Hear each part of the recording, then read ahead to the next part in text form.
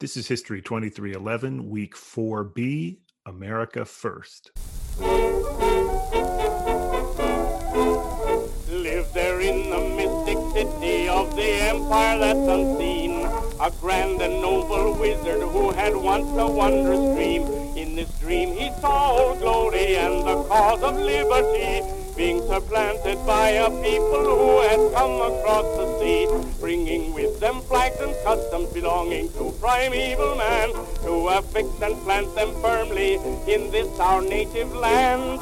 Landsmen, clansmen of the Ku Klux Klan, Protestant, Gentile, native born man, hooded, knighted, robed and true, royal sons of the red, white and blue, owing no allegiance, we are born free, to God and whole glory we bend our knee. Sublime lineage written in history stands, with mysterious Ku Klux. So, yes, that was, in fact, a Ku Klux Klan song I just played, recorded by a group called the 100% Americans in 1922. Take note of that name. I hope it goes without saying that playing that song does not represent any kind of endorsement. My lecture today is called America First. In my previous lecture for this week, I showed you this slide of Donald Trump using that slogan, America First, in his inaugural address. The slogan America First has a kind of interesting history. Woodrow Wilson used the slogan America First back in 1915. At first, it referred to his desire to keep the United States out of the Great War. In other words, we have to look after America first. But this slogan has always been ambiguous. It could be adopted by both parties. It was a Democratic slogan in 1916, but only 4 years later, it was used as a slogan for the Republican Party. The election of 1920 turned in part on the issue of whether the United States should join the League of Nations. And so when Harding said America first, he meant America should stay out of the League of Nations, should stay out of European affairs, America first. But from the start, this slogan had other overtones. Woodrow Wilson's Bureau of Education had an America First campaign, the point of which was to assimilate new immigrants, to encourage new American citizens to put loyalty to the United States above allegiance to the nations they had left. There was a related slogan that came from the Republican side of the aisle, 100% Americanism. Here's a quote from Teddy Roosevelt saying, "There can be no 50-50 Americanism in this country. There is room here only for 100% Americanism." Now, Roosevelt was, by the standards of his day, pro-immigrant, pro-immigration. He supported immigration to the United States. He considered himself a friend to immigrants. Certainly, he was a better friend to immigrants than Woodrow Wilson. But he did insist on assimilation, on the idea that immigrants would give up their culture and the ways of their old life and embrace the mainstream culture of white America. Teddy Roosevelt was a firm believer in the melting pot, which is a term that emerged in this era. The idea was older, but the term itself, melting pot, comes from a play written in 1909, celebrating the idea that immigrants from all over the world, Germans and Frenchmen, well, mostly Europe, Germans and Frenchmen, Irishmen and Englishmen, Jews and Russians, that they would all, in the crucible of America, that is the melting pot, the cauldron of America, be melted down into a new race, if you will. So when Roosevelt talked about being 100% American, I mean, he certainly wasn't embracing modern multiculturalism, but he was, by his lights, pro-immigrant. That kind of nuance, that complexity would fade from American politics in the years after the First World War. And slogans like 100% American and America First would take on a starker, much more racial meaning. So my lecture today is about the United States immediately after the First World War. And really, it's about a kind of spasm of fear, of nativism, of reaction against change, a kind of contraction of liberty, a hardening of the nation's borders, and a hardening of the nation's spirit. I won't say that all of this was caused by the war, because some of the forces at play, the racism and the nativism, were really old forces running deep in United States history. But the war definitely played a part. As the war ended in 1918 and moving into the 1920s, there was this moment of fear, of reaction, of bigotry. And it took several forms. The ones I'm going to talk about today are the Red Scare of 1919, the rise of Christian fundamentalism, prohibition or the war on alcohol, the rebirth of the Ku Klux Klan, and immigration restriction, the closing of America's doors to immigrants from much of the world. Now, this might not be the roaring 20s as you imagine it. You might have been hoping to hear about flappers and speakeasies and jazz, the Great Gatsby, the Harlem Renaissance. We're going to talk about all of those things next week.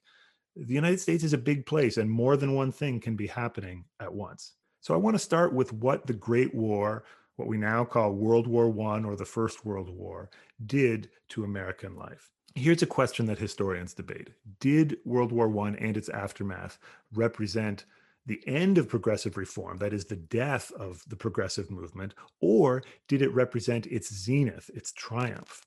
Progressives themselves were of two minds about the war.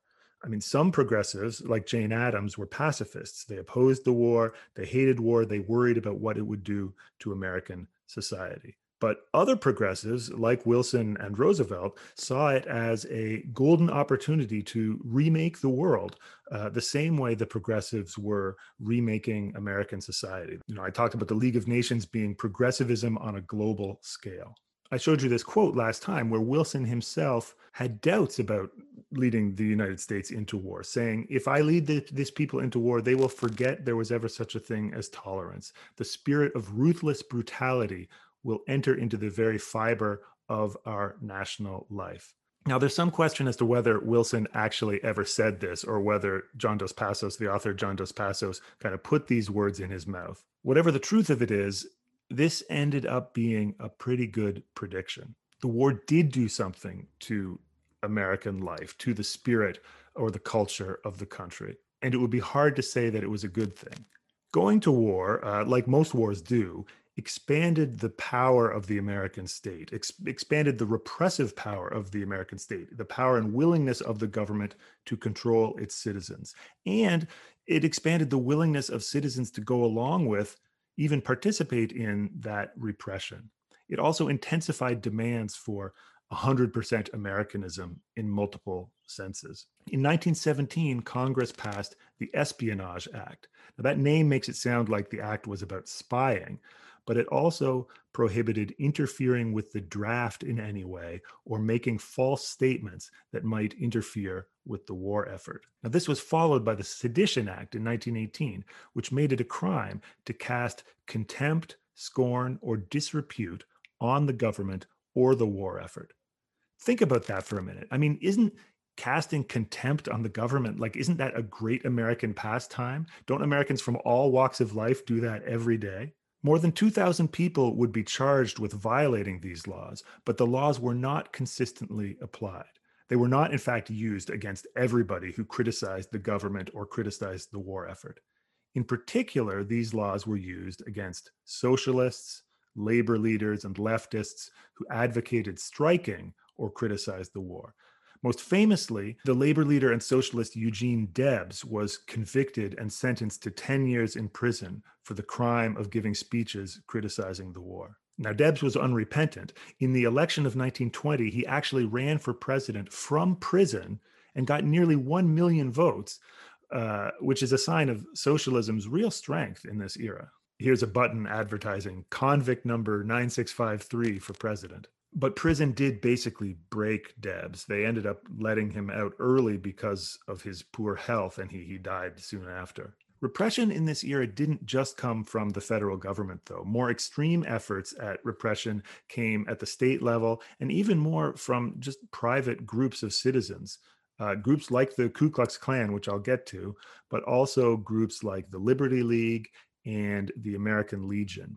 Several states passed English-only laws in these years, making it illegal to teach other languages in schools, making it illegal to conduct business in other languages, even to speak on the telephone, the new invention of the telephone, in languages other than English. The war years saw mob violence and even lynchings of German Americans seen as enemies because of the war, people in the labor movement, and even just slackers, men who had not registered for the draft. These actions were all closely associated with those slogans, America First and 100% American. Here's a flyer from the American Legion So that's an organization for veterans telling veterans of the big war, that is World War I, to keep fighting at home for 100% Americanism. And veterans groups very often embraced this kind of angry, bellicose patriotism. So this sort of spasm of intolerance or squelching of political liberties, even though inspired by the war, it did not end when the war ended in November 1918, at least not right away. If anything, it got worse in what we call the Red Scare of 1919, 1920. You might be more familiar with the Red Scare of the early Cold War, so the 1940s and 50s. But the first Red Scare was, if anything, more intense. It was triggered in part by the Russian Revolution. So the Bolsheviks, the communists, took power in Russia in 1917, creating the Soviet Union. And crucially, they called for a revolution of workers around the world. There was a wave of labor activism in the United States after the war. In a lot of industries, wages had been strictly controlled during the war. And in fact, unions had been outlawed in several key industries. And then even the unions that did exist had kind of promised not to strike until the war was over. But the end of the war saw a wave of strikes in the Seattle shipyards, in the coal mines of Kentucky and Tennessee. Something like 500,000 steel workers around Chicago went on strike. In the year 1919, 1 in every 5 workers in America went on strike. That's a total of something like 4 million people. In Boston, even the police went on strike. The Massachusetts governor, Calvin Coolidge, made a name for himself, became a national figure by the way he fired the striking police and called up the state militia to restore order. So, this wave of labor activism and strikes was perceived by kind of guardians of order, by the capitalist class, as the stirrings of socialist revolution, as being the leading edge of the international communist conspiracy. This cartoon refers to the idea of America as the world's melting pot, but it says, we can't digest the scum. And here Uncle Sam is unhappily skimming off the scum of the world's melting pot, which is labeled things like Bolshevism, that is communism, the red flag, the IWW, which is a union, the International Workers of the World, the mad notions of Europe, and anarchy. Now, all of those labels are political rather than racial or ethnic, but it's interesting that this cartoonist used the image of the melting pot and ties fears of radicalism, fears of communism to the issue of immigration. There was a strong racial or ethnic element to the Red Scare of 1919, since it was widely assumed that radicals were foreigners and that most foreigners were radicals. The Red Scare was also an immigration scare and vice versa. In particular, many Americans believed that communism was a Jewish invention and a Jewish plot. Never mind that actual Jews faced vicious anti-Semitism and persecution in Russia, both before and after the revolution, and that the vast majority of Jews who came to America in these years were actually fleeing persecution. In the summer of 1919, a group of anarchists mailed a series of letter bombs to a number of figures in the US government, one of them to the home of A. Mitchell Palmer, who was Woodrow Wilson's attorney general. In the months that followed, Palmer struck back vigorously. He dispatched federal agents to raid the offices of radical and labor organizations throughout the country. He approved, what we would see as ridiculously broad search warrants and thousands of arrests. More than 3,000 persons were arrested, many of them held for months without being charged. The newly formed American Civil Liberties Union, the ACLU, documented flagrant violations of civil rights, cases of entrapment, police brutality, arrests without warrants, and so on. The government deported hundreds of immigrants, including the famous anarchist Emma Goldman. These raids effectively destroyed the IWW, the International Workers of the World, which was probably the leading radical labor union, and kind of crippled socialist politics in America. They destroyed the offices of radical organizations. They confiscated publications. They arrested or deported leaders. There was pushback against all of this, and Palmer came under increasing criticism from the press and Congress. It gradually became clear that he was maybe a little bit unhinged. He claimed to have evidence of a plot to overthrow the US government on May Day, that is May 1st, 1920. He warned the nation to expect a wave of assassinations and bombings and general strikes, and police forces all around the country went on high alert as May 1st approached. The day actually came and went without really anything happening, and Palmer became something of a laughingstock afterwards. But his influence was long lived.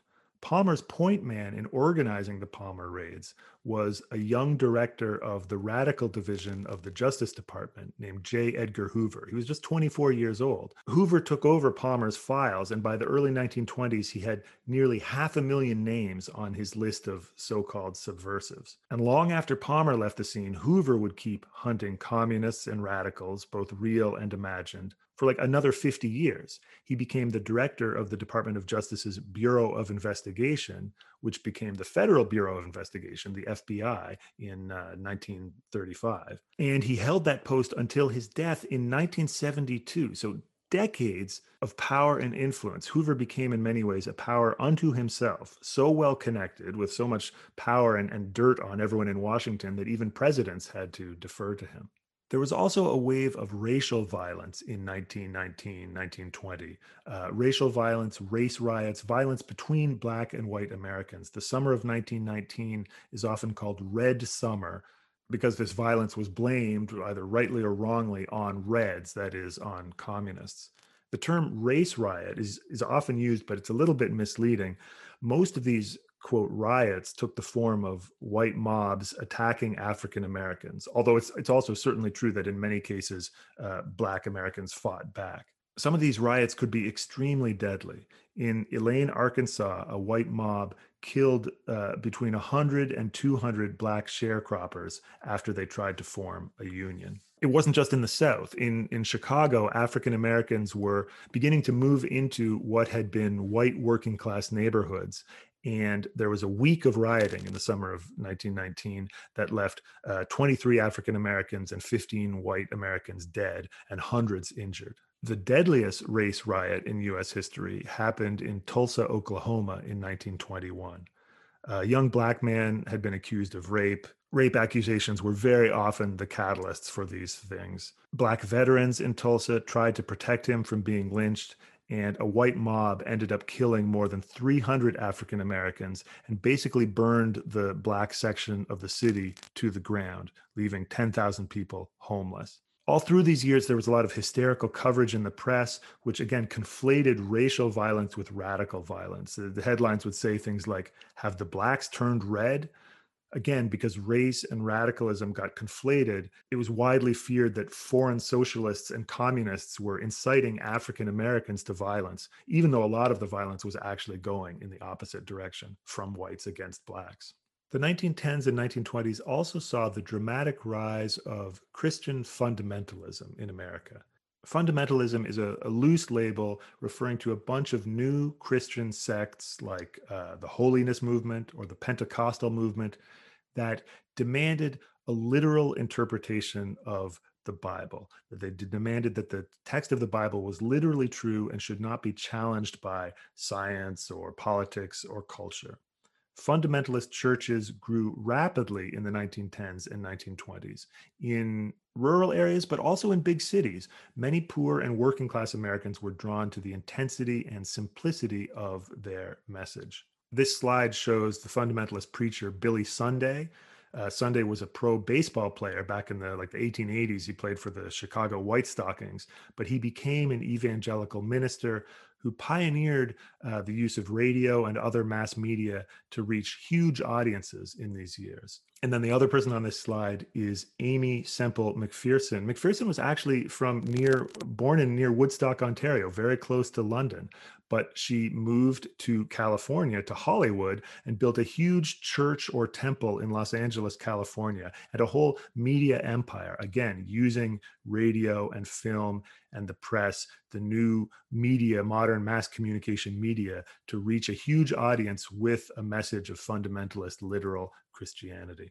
Among other things, fundamentalist Christians opposed the evolutionary theories of Charles Darwin, ostensibly because the Bible says that God made the world in 7 days. But really, the reason fundamentalists were creationists is because Darwinian evolution was seen as a symbol of how modern science eroded morality. If you look at creationist literature from the 1920s, yes, of course it refers to the Bible, but actually the thing that comes up again and again is the Great War. The war seemed a sign of how science was destroying morality. And even today, if you talk to creationists, if you try and figure out why they oppose the theories of evolution, it's not really because they are too proud to be related to monkeys. It's not really only because of the Bible. If you press creationists on what troubles them about evolution, they will often say something like, well, if God didn't make us, if we just evolved, if we just happened, then life is meaningless. I don't think that's true, but I think it is that fear of meaninglessness that motivates and motivated creationism. Anyway, by the 1920s, certainly by the mid 1920s, several American states had outlawed the teaching of evolution. And this led to a very famous showdown on this issue, the trial in Dayton, Tennessee, of a high school science teacher named John Scopes, who was charged with teaching Darwin's theory of evolution. And the so-called Scopes monkey trial became a 9-day national sensation. Clarence Darrow, who might have been America's greatest trial lawyer, defended Scopes, and William Jennings Bryan, the old populist and Democrat who we talked about a few weeks ago, had his last great hurrah as the attorney for the state, that is, the attorney prosecuting Scopes and defending a literal interpretation of the Bible. The national press, big city reporters from places like New York and Chicago poured down into Tennessee and had a field day making fun of the, quote, ignorant hillbillies who banned the teaching of evolution. In the end, Scopes was found guilty and fined $100. People are sometimes surprised to learn the stakes of the trial were so low. In fact, Bryan, even though he was the prosecuting attorney, offered to pay Scopes' fine for him. The monkey trial wasn't a national sensation because it was important, so important in and of itself. It was just one of these events that gets the whole country chattering. It was like a meme that went viral, like that picture of the dress that some people see as white and some people see as blue, and everybody picks sides. Sometimes these events happen that give people an opportunity to make speeches, that give people an opportunity to line up on one side or the other of the culture war. And that's what my whole lecture today is about, really, a kind of culture war between two Americas or two visions of America. On the one side, we have a rural, small town based America, a white Anglo-Saxon Protestant America, a pious, fundamentalist Christian America. And on the other side, we have an urban America, a more cosmopolitan America, an immigrant America, the America of New York City and Hollywood and jazz music and flappers and the movies. And when I lay it out like this, I know it's very tempting to do two things, and I want you to resist both temptations if you can. One of them is to think of these two sides in the culture war as representing the political right and the political left. As I said before, the left-right spectrum really isn't that helpful in talking about American politics or American culture before maybe the Second World War. Yes, these two poles in the culture war that I'm talking about probably are the ancestors of the tribes in today's culture wars. But the Democrats and the Republicans had not sorted themselves out in the same ways. And views on political questions, the things that we think of as underpinning the left-right spectrum, I don't know, questions like how high should taxes be and how much social welfare should we pay? These did not line up exactly with the cultural tendencies I'm describing. So, the people of Dayton, Tennessee, they were opposed to the teaching of evolution, but they were probably Democrats. They might have been populists back in 1896. Today, they're probably Republicans. You can't map the divisions of the 1920s onto the divisions of the 2020s in a simple one-to-one way. The other temptation that I would like you to resist is to think of one side in this culture war as being modern, representing the future, and the other side as representing the past. And it's easy to fall into this. I mean, they did it themselves. The kind of defenders of pious small town America saw themselves as defenders of the old America, the traditional America. They might even have said they were trying to make America great again. And the more urban cosmopolitan America that I'll talk about next time, they would have seen themselves, described themselves as modern, up to date, seen themselves as the future. But these are just stories, these are just slogans. No group has an exclusive claim on the future or the past. Christian fundamentalists saw themselves as traditionalists, as defenders of an older America. But fundamentalism as a movement was itself very new. It was very young in the 1920s, and it was a product of the modern era. I mean, take creationism. Charles Darwin published The Origin of Species back in 1860. Creationism didn't become a significant force in American politics until the 1920s. That's over 50 years during which, Darwinian evolution didn't really get people that worked up. Creationism in the United States was a modern 20th century movement, in a lot of ways, a reaction to the First World War, a reaction to fears about what modern science might be doing to morality. And fundamentalism more broadly was a modern movement, a reaction to modernity. People like Billy Sunday and Amy McPherson could not have reached the audiences they did without their very canny use of modern media technology. They were not just based in small town America. Billy Sunday was based in Chicago, second largest city in the United States. Amy McPherson was based in Hollywood. And they were celebrities in a very modern sense. Their flamboyant style of preaching, their intense, charismatic relationship with their fans, and I use that word fans, that's a modern concept. All that was modern too. So just be careful how you assign labels like modern or traditional. History doesn't only go in one direction. The figure of Billy Sunday brings us to the story of Prohibition, because Sunday was a strong supporter of Prohibition, that is, the movement to ban the sale of alcohol.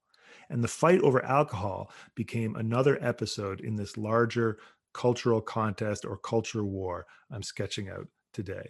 The temperance movement, which was a social movement to limit the consumption of alcohol, had been around since the early 19th century. People in the 19th century temperance movement thought of alcohol as a moral, social, and spiritual evil. They said it's bad for your physical health, it's bad for your spiritual health, and it's bad for society. They blamed alcohol for social ills like paupers and beggars, domestic violence, drunk men beating their wives and children, and so on. Especially in the 19th century, there was a close connection between women and the temperance movement. This idea that alcohol destroyed families or that women were the particular victims of men's alcoholism led many women to embrace the temperance movement.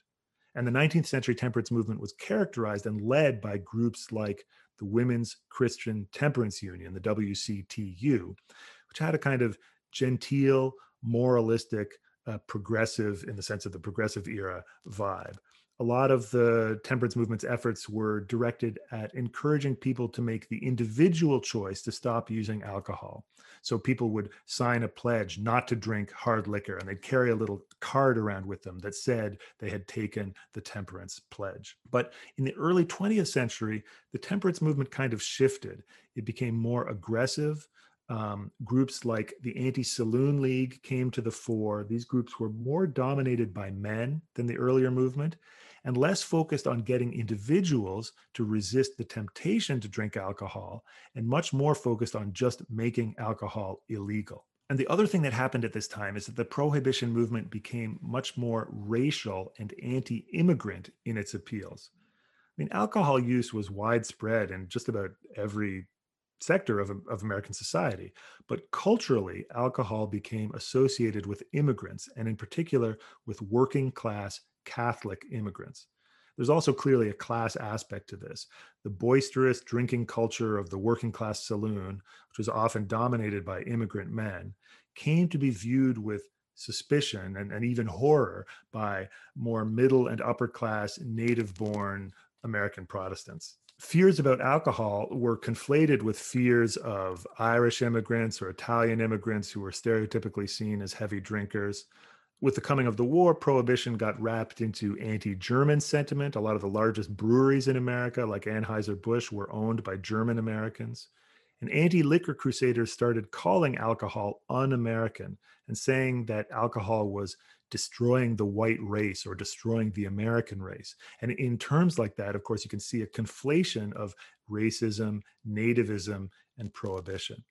And it was this combination of moralism and nativism in the context of the First World War that brought about the political victory of prohibition. Congress passed the 18th Amendment, which made it illegal to manufacture or sell intoxicating liquor in 1917. This was ratified by the states in 1919 and went into effect on January 1st, 1920. So even though provoked by the war, it didn't actually start until the war was over. The main thing we remember about Prohibition today is that it didn't work. I mean, when we think of the 1920s today, you probably think of gin joints and speakeasies, gangsters and flappers, and there's something fun about it. It's seen today as quaint, as misguided, but sort of amusing. But I think we can also see Prohibition as an expression of those kind of nativist, America first, anti immigrant fears. Also, Prohibition just represented a huge expansion of the power of the police, the disciplinary power of the state. Prohibition meant more police on the streets. It meant more heavily armed police. It meant more arrests. It meant giving the police more power. The war on alcohol was, in a lot of ways, America's first war on drugs. And like the modern war on drugs, the people who suffered from it, the people it punished, were disproportionately poor people, non-white people. Not because they drank more, but because they were the ones most likely to be targeted. When the police raided saloons and speakeasies, those saloons were disproportionately located in immigrant neighborhoods or African American neighborhoods like Harlem in New York City or Chicago's South Side. And it wasn't just police who did the raiding. Prohibition was also enforced by vigilante groups. The Anti-Saloon League, even the Ku Klux Klan, took it upon themselves to burn down saloons, to threaten brewers. They used Prohibition basically as an excuse to terrorize immigrants. So this cartoon depicts the KKK as the defender of the 18th Amendment, that is, the defender of Prohibition, with a fist smashing drinkers in saloons. And that linking of the KKK with Prohibition is a hint, I think, that this is about more than just alcohol. And that brings us to another example of the reactionary 1920s, the backward-looking 1920s that was nonetheless modern, and that is the rebirth of the Ku Klux Klan. The first Ku Klux Klan, as I talked about before, appeared right after the Civil War, while the South was still occupied by the Union Army. And that first Klan, back in the 1860s, was essentially a terrorist organization. They acted in secret. That's why the hoods and the masks. They were former Confederate soldiers using violence and terror to try and carry on their fight against the Union and to fight in defense of white supremacy. But that Klan was largely wiped out by the 1870s. The second Klan, the Klan that emerged in the 1910s and 20s, was not a secretive terrorist organization based in the South. It was more like a fraternal order, like the Rotary Club or the Shriners, and it operated right out in the open. I feel like just in these pictures, you can see a kind of telling difference between the weird homemade outfits of the first Klan and the identical starched white robes and hoods of the second Klan. This here is clearly something that some weirdo stitched together in his attic, right? It's supposed to be weird. It's supposed to be creepy. But this is a uniform. This is a business. Somebody made a lot of money mass producing these robes and selling them to these dumb suckers. The second Klan was founded in 1915. It was inspired in part by D.W. Griffith's film, The Birth of a Nation, which mythologized the story of the original Klan during Reconstruction. The second Klan, as I say, was not really a secret terrorist organization. It was more like a social club. Its members paid dues, they bought robes and memorabilia. They could move up the ranks by paying more money or recruiting more members, kind of like a pyramid scheme. And this Klan was not confined to the South. This spread nationwide. It had like about 4 million members. It was strongest in the Midwest. It spread into Canada. There were Klan rallies right here in London, Ontario in the 1920s. Now, it was still a hate group. It did commit acts of murder and terror and violence, but it was mainstream and even respectable in a way the old Klan never was. The Klan even had a women's auxiliary, which you see here, and notice the slogan, America First. The second Klan, the Klan of the 1920s, still despised African Americans, but its actual focus was anti-immigrant, was stripping political and moral and civic power from especially Catholic and Jewish immigrants. It adopted as its mottos America First and 100% Americanism. The Klan was active in politics in the 1920s. It openly endorsed candidates in both parties, usually Democrats in the South and Republicans in the Midwest. During the war, the Klan fought for English only laws. They burned down stores owned by Catholics. They beat up or even sometimes lynched people they claimed to be draft dodgers or disloyal Americans. And then after the war, the Klan took it upon themselves, as I said, to enforce prohibition, busting up saloons and places where, especially places where Catholics drank alcohol. So prohibition became a way of lashing out against Italian immigrants or Irish immigrants and so on.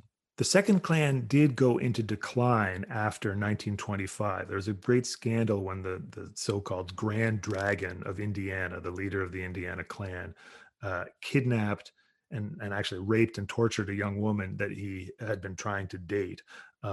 She killed herself in order to escape him, and he was convicted of second-degree murder. I'm sure there's a point to be made there about how racial violence often goes hand in hand with misogynistic domestic violence and a kind of warped, toxic male entitlement.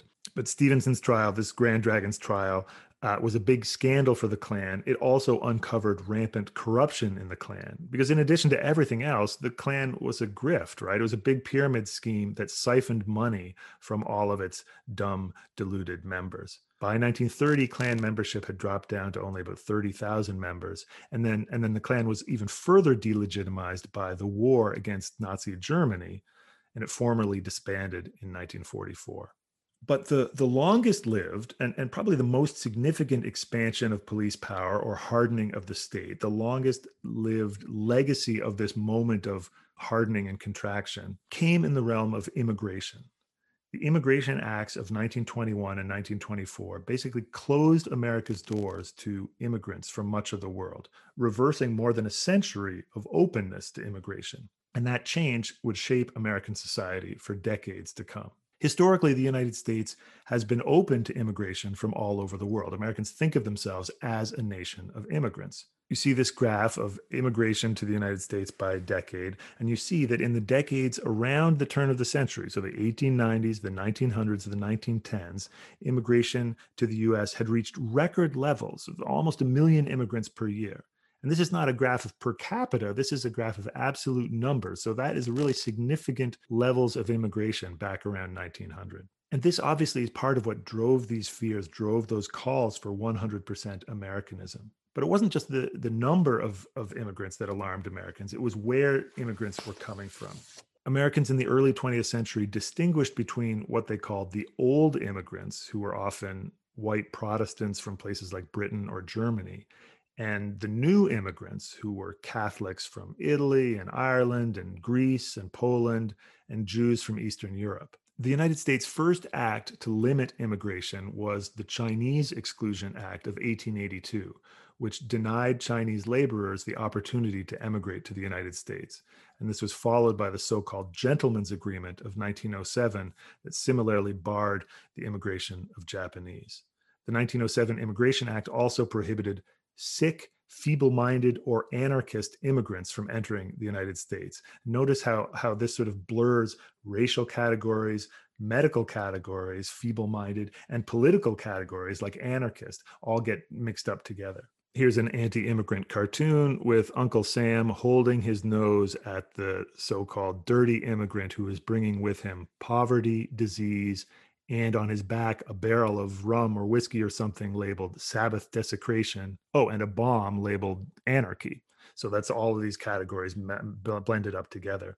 And this quote from a Republican congressman saying, there is no similarity between the self-governing stocks that sired the American people. There's that idea again that only certain people are fit for self-government, and the stream of irresponsible and broken wreckage pouring the social and political diseases of the old world into America. And here's a similar quote from a Democrat, so we get it from both sides of the aisle, calling for Americans to build a wall to protect themselves against criminal agitators and red anarchists and Bolsheviks. And in this cartoon, you see it's the American laborer who is calling on Uncle Sam to build or repair the wall keeping immigrants out.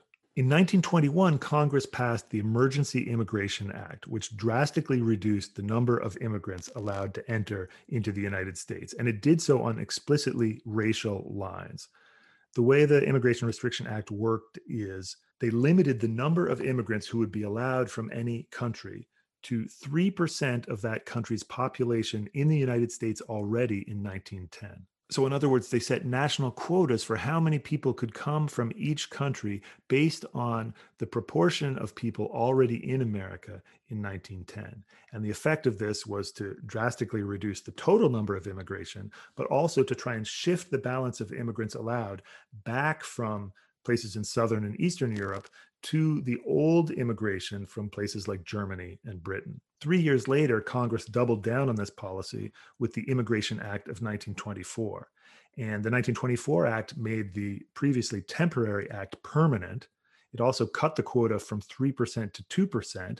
And it also moved the baseline year, which they used to determine the quotas, from 1910 back to 1890, which basically reduced, to next to nothing the number of immigrants allowed from Eastern Europe and barred immigration from Asia and Africa almost entirely. The 1924 Act also created the Border Patrol, which was charged with policing the boundaries of the United States, and it created a new category of person, the illegal alien, that had not existed in American law before that time. There was one fairly large exception to the Immigration Act, and in it we see the tension between American nativism and the interests of American business. Because business interests pushed for and got an amendment to the 1924 Act to say that it did not apply to immigration from the Western Hemisphere, so from Canada, but also from Mexico or Latin America. So even as America was closing its doors to immigration from Europe and the rest of the world,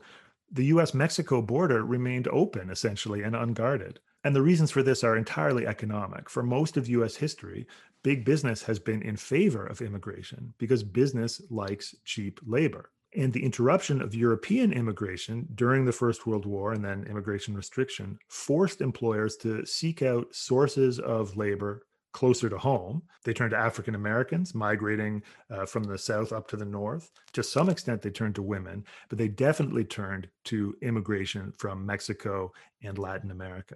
And of course, this is all very ironic given recent demands to build a wall along the US-Mexico border. So a lot of the things I talked about in this lecture were temporary or short-lived. The Red Scare only lasted a year or two. The Sedition Act was repealed in 1921. Prohibition lasted for 12 years, but it was temporary too. It was undone in 1932. But the racial quotas of the Immigration Act stayed in place until 1965. Look at how long it took for immigration to come back up to the levels it was at before restriction. Through the Great Depression, through the Second World War, through the Holocaust, through Stalin's purges in Eastern Europe. And who can say how many people lost their lives who might have found liberty in America? Who can say, looking at this, the empty space, the hole in this graph, what America lost by not offering them a home? Something to think about. Thank you for watching. We'll talk about the other side of this whole culture war next week.